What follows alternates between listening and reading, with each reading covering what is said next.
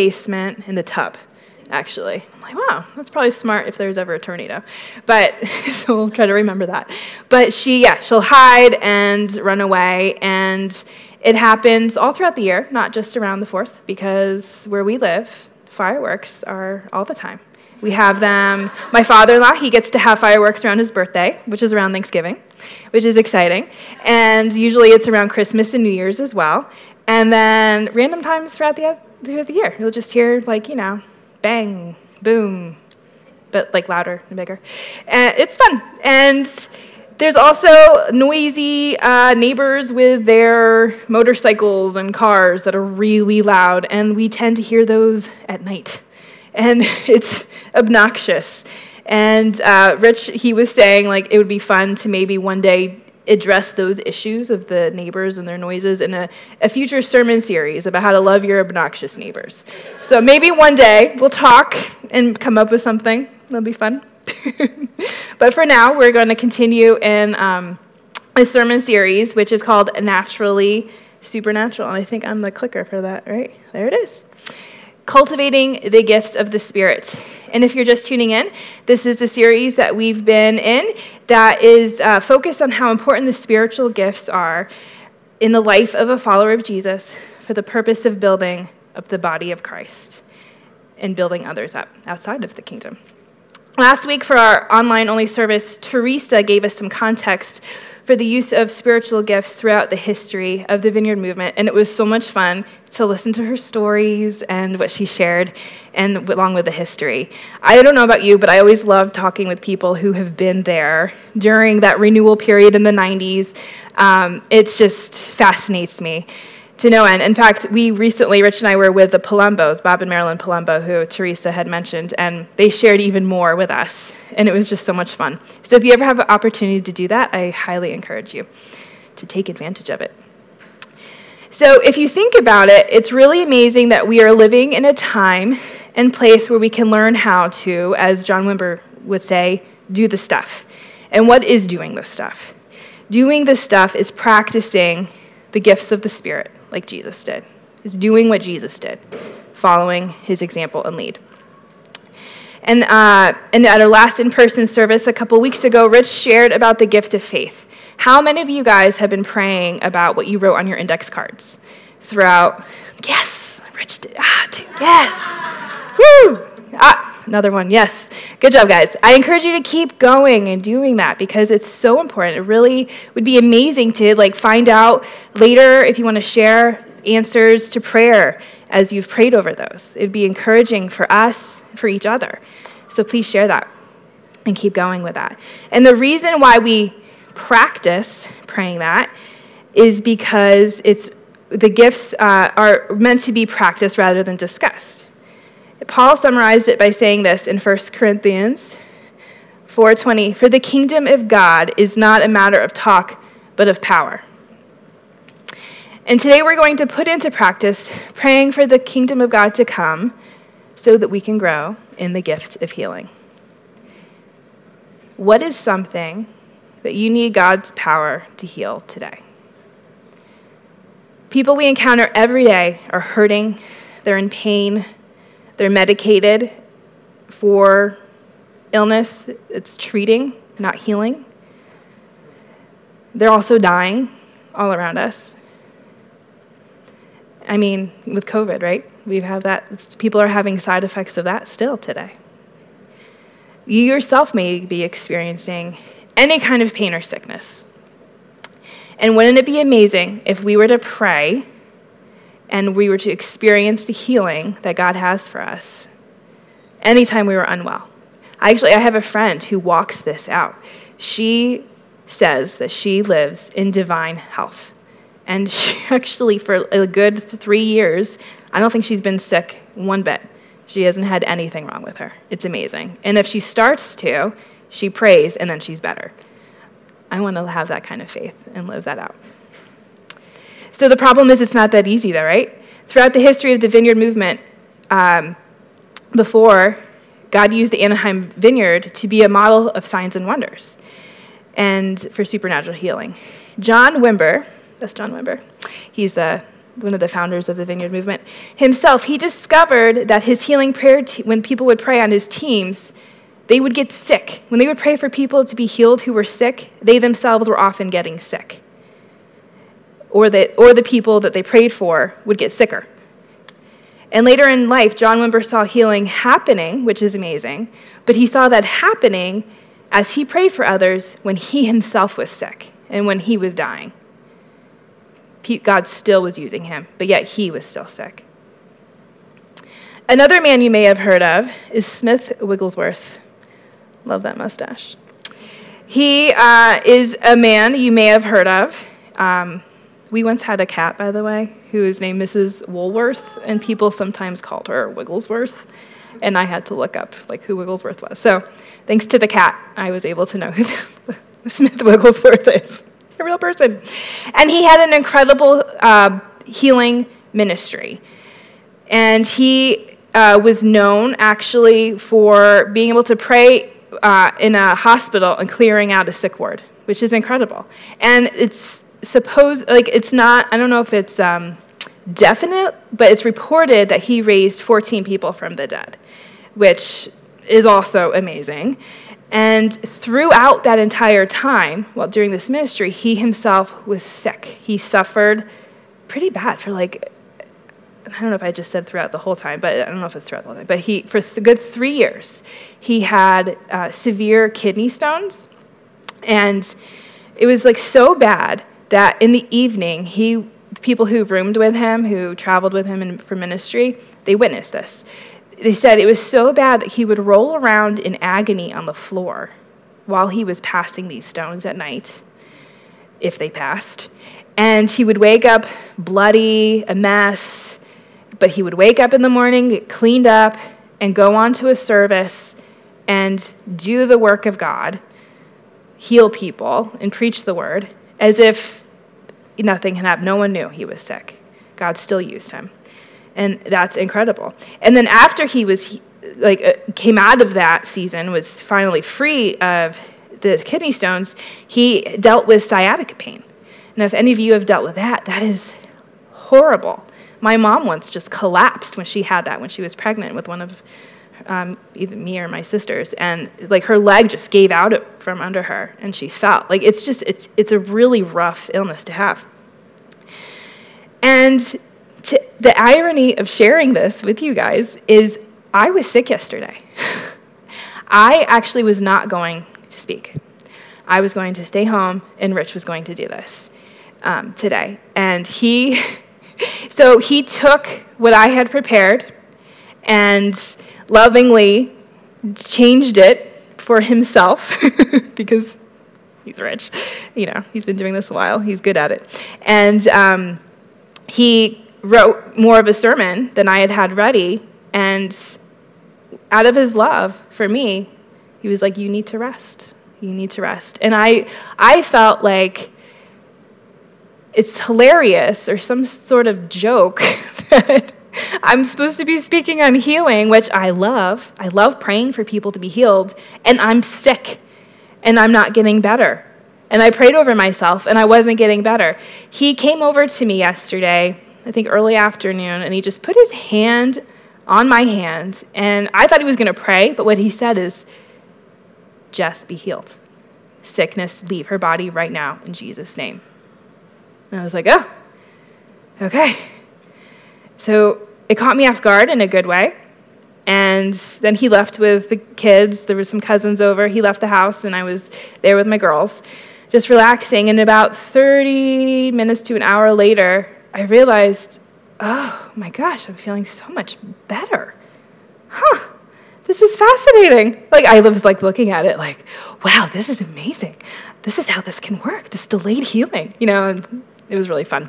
But seriously, I had this, if he did this great impression of me, being sick and tired yesterday, where I was kind of walking, this isn't over-exaggerated, but he said I was like this, just kind of walking slowly, crookedly. But I'm not doing that anymore. I feel so much better. So it's really wonderful that God heals. I can't say for sure if it's the prayer, but I think it was, because I know others were praying for me, and I was resting as well. I'm just so grateful. But God can use people, even when they're sick. And there's just so much mystery in this kind of ministry. So why don't we take a moment to pray as we get started here. Holy Spirit, come. We thank you for your healing power. We thank you for your presence. I ask that you would speak to each one of us, your heart, your desire for us, and how to operate in this gift. And in Jesus' name, I bind a spirit of fear that might prevent that from happening. And I command that to go. And I just release the spirit of faith in your power. Amen. All right. So the gift of healing is clearly mentioned by Paul in the list of the gifts of the Spirit in where did it go? All right, Rob. Thank you.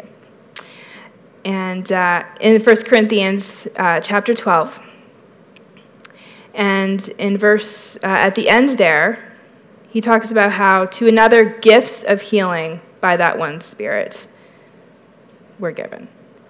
And you can see here that Paul says there are gifts of healing. There's more than one. So there's healing of the spiritual, the emotional, and the physical. And today I'm going to be talking specifically about physical healing. Although there's often overlap. They overlap often. Not always, but often. Physical healing was a regular characteristic of the ministry of Jesus. And when we read the Gospels, it seems like Jesus healed people a lot, because he did. In Matthew chapter 4, it says, Jesus went throughout Galilee, teaching in their synagogues, proclaiming the good news of the kingdom, and healing every disease and sickness among the people. News about him spread all over Syria, and people brought to him all who were ill with various diseases, those suffering severe pain, the demon-possessed, those having seizures, and the paralyzed, and he healed them. And you can see here that he healed all of them, and there was that overlap of the spiritual, emotional, and physical. But he healed them all. In the ministry of Jesus, the proclamation of the gospel of the kingdom went hand in hand with the demonstration of the gospel of the kingdom. And Jesus intended it to be the same for his disciples, and that's us. Jesus taught his disciples to do the same thing. In Matthew chapter 10, he said, as you go, proclaim this message. The kingdom of heaven has come near. Heal the sick, raise the dead, cleanse those who have leprosy, drive out demons. Freely you have received, freely give. In his book, Power Healing, John Wimber says, and I quote, spiritual gifts, especially healing, were important for effective evangelism. No wonder divine healing is described mostly in the Gospels. I love that quote. He actually has that written in Power Healing and then in his book, Power Evangelism. And I highly recommend both to you. As Jesus' disciples today, the mandate to heal the sick still stands. Part of being a disciple of Jesus means learning how to minister supernatural healing to those who are sick. When a person is healed, it's a perfect opportunity to share the good news of Jesus with them, which can then lead to spiritual healing and restoration. And whether they respond to that message, the good news of Jesus, is up to them. It's not your responsibility. Our responsibility is simply to obey what Jesus called us to do.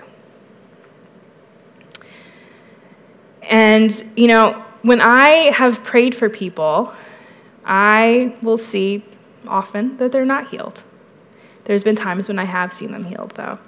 And both times, I don't I actually haven't really been too discouraged. When I walk away from someone and they're not healed, I don't feel like, oh no, I'm this failure. I'm just like, well, Lord, I don't know what you're doing fully here.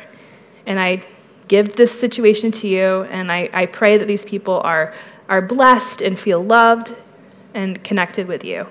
They feel touched by your heart for them. And there was this one time a little more than a few years ago, but it's one of my favorites, where I prayed for this woman at CrossFit, okay? And she was suffering from severe migraines. I don't know if anyone here has ever had migraines, but they were like debilitating migraines for her, to the point where she had an appointment made to go get an MRI, I think, to do something, because meds weren't working, and it was just a mess. So I kind of just stepped out and asked her if I could pray for her. She said, sure, why not? When someone's desperate, they're in pain, they're going to do, they typically will almost always say yes for prayer. And so I prayed over her, and it was simple. I think I put my hand on her forehead, and I just commanded the migraines to go and a few other things. And I don't know if she had a headache right then, so I don't remember what happened right in that moment. But she came back to me and told me that she hadn't had a migraine after that, and she actually canceled her doctor's appointment, which is amazing. I know. It was just so encouraging. I was like, oh my gosh, it actually worked. It works, you guys. The power of God works. So exciting. So, but that's not always the case, right? Like I said, I've often prayed for people, and there's nothing. My son Isaac, he's here today. He's got a headache, and I prayed over him. I commanded the headache to go. He still has a headache. I think he's out there laying down on the bench. So all of you guys can go pray for him afterwards. That would be great. We're living in a post-COVID world, and there's that tension with seeing people healed and not healed. And it's really, really tough right now. So what happens when healing doesn't happen? Theologian and professor George Eldon Ladd was one of the first to use the phrase, the now and the not yet of the kingdom of God, which summarizes our theology of healing. When the kingdom is at hand in the person of Jesus, and now, through the presence of the Holy Spirit, the kingdom is still not yet, because the fullness of the kingdom of God will not be fully realized until Jesus returns again. So there is this tension of the now and the not yet. The idea is that when Jesus came, he inaugurated the coming of his kingdom, but the kingdom won't be consummated until his second coming, and this impacts how we think about healing. Any belief that healing for believers is 100% guaranteed today because of the cross would be correct. One day we'll all be healed. There's no sickness in heaven. There's no disease in heaven. There's no death in heaven. We'll all be healed. However, that healing will not be 100% available until Jesus comes again. And that's the tension of living in the kingdom of the now and not yet that we're in. And in the vineyard, we avoid the extremes. One of those extremes is questioning God's will to heal and not praying for healing at all, and saying that was just for Jesus and the apostles. It's not for today. And we also avoid the extreme of what we might call an over-realized eschatology, which is the understanding of the end times, which ignores the reality that suffering is part of the world. This is part of the prosperity gospel. And we would also be wise to avoid misguided triumphalism that declares that the kingdom should always be experienced in the here and now. You can always see it every time. This kind of thinking may incorrectly assume in many instances that it's probably our fault that healing doesn't happen, and that's not always the case. So let's address the problem of that lack of healing is on our end, and that which keeps people from receiving healing. The problem is never on God's side. Remember that. So one issue is some people do not have faith in God for healing.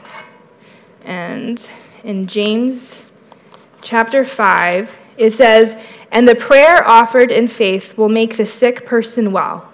The Lord will raise them up."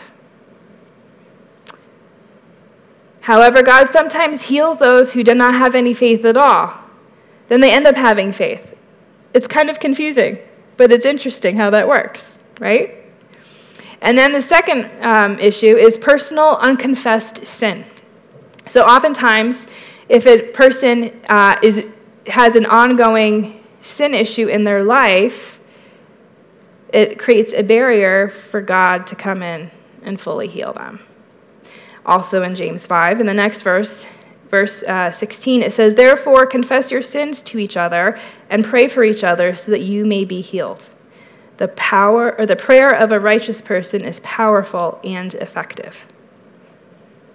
So if you have a problem with overeating and you haven't confessed that, that's an issue. If you keep eating yourself to death by choice, you won't be healed. So it's important to confess that, get that out, receive the healing for that issue that you've confessed, and then go on for receiving healing for whatever the other physical issues are, and not having that sin pattern in the way anymore. Thirdly, persistent and widespread disunity, sin, and unbelief in communities of believers. In 1 Corinthians, it says, "Everyone ought to examine themselves before they eat of the bread and drink from the cup.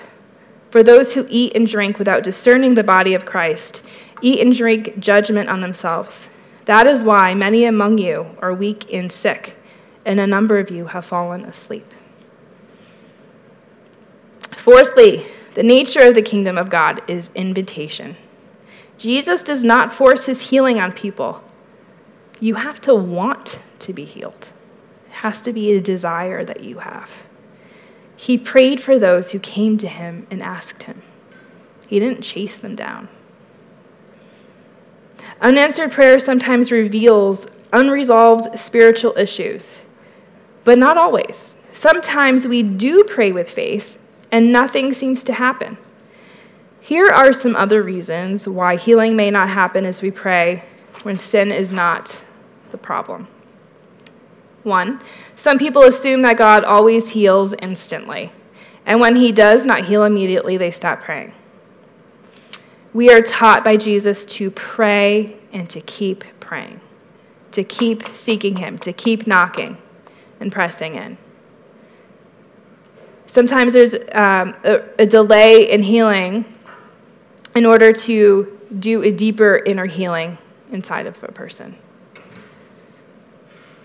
Second, because of incomplete or incorrect diagnosis of what is causing their problems, people do not know how to pray correctly. So we might see people not be healed. There's actually a situation where there's someone in my life I've been praying for to be healed, and I'm not seeing anything happen. And this person recently discovered that there might be another root issue, something completely different. And I was like, oh, well, that kind of is a game changer. Let's do this again. And so we started praying along those lines. And so we'll keep pressing in and keep praying, and we'll see what happens. But it's exciting to me that that is the case. And sometimes there are spiritual dynamics at work which we don't understand. Like in the book of Daniel, Daniel prayed for an answer, and the archangel Michael was held back by the prince of Persia. There are things in the spiritual world that we are unaware of that's happening. And it's a mystery. But as people of the kingdom of God, we live in that dynamic tension of the kingdom. And by faith, we keep praying for the sick because that's what Jesus told us to do. Plain and simple. And the good news is we don't need to understand the mystery in order to enjoy the gift of healing. Our job is to see what our Father is doing around us every day and to get to participate in bringing the now of the kingdom into the not yet. Healing is the spiritual gift that gives us one of the clearest pictures of the gospel. While we were helpless and separated from God, Jesus sacrificed his body so that we could be given a new body and become part of his body forever and become like him. It's the full healing. It's the deepest healing anyone needs to be made right with God again. Some practical points of healing based on how Jesus did it is a lot. There's actually quite a few. There are so many occurrences of Jesus healing in the Gospels, either individuals or large crowds. I don't know if anyone's ever seen that today, healing of a large group. We actually practiced that, quite a few months ago over the COVID. We were praying, breaking the spirit of Keteb, I believe it was, over COVID. We did a large group thing, and there were actually many people who had breakthrough and healing from that, myself included. I didn't even realize it. I ended up having this lightness of breath that I didn't realize I needed. Apparently there was a heaviness, this residual weight on me that I had no idea was still there. I had just gotten used to it. So that was pretty amazing. So Jesus prayed over multitudes in the Gospels, individuals, and over all these instances, he actually didn't pray once. What he did was, he just did it. He just spoke healing. He commanded people to rise. For the paralytic, he said, rise, get up. To the man with a withered hand, he said, stretch out your hand. To others, he just touched them, like when Rich touched my hand. And when Jesus touched Peter's mother-in-law, he touched his hand, and her fever left her. And in each instance, it was just a few words. It's just super simple, nothing elaborate, no like flowery, long, eloquent prayers, which can be beautiful, but they were just very direct and simple. Be healed. Get up. So when we go to pray for people, there's a few things to keep in mind. One, we always ask for permission because we don't want to control people, right? They need to want it as well. Always ask permission. And if it is appropriate, you can touch the person's body and you ask them for permission to do that as well. You invite the Holy Spirit to come with healing power, and you ask for help discerning what the root cause is. So you speak a simple command, you address the problem and tell it what to do. You check to see if anything has happened, and then you try again. And then you try again if necessary. And Jesus did that as well. So today, if you're hurting, we're going to try this, which I'm kind of excited about. I'm very excited. So if anybody has any physical ailments, if you're sick, if you're on medication for ongoing issues, anything, I want to encourage you to get some prayer today. And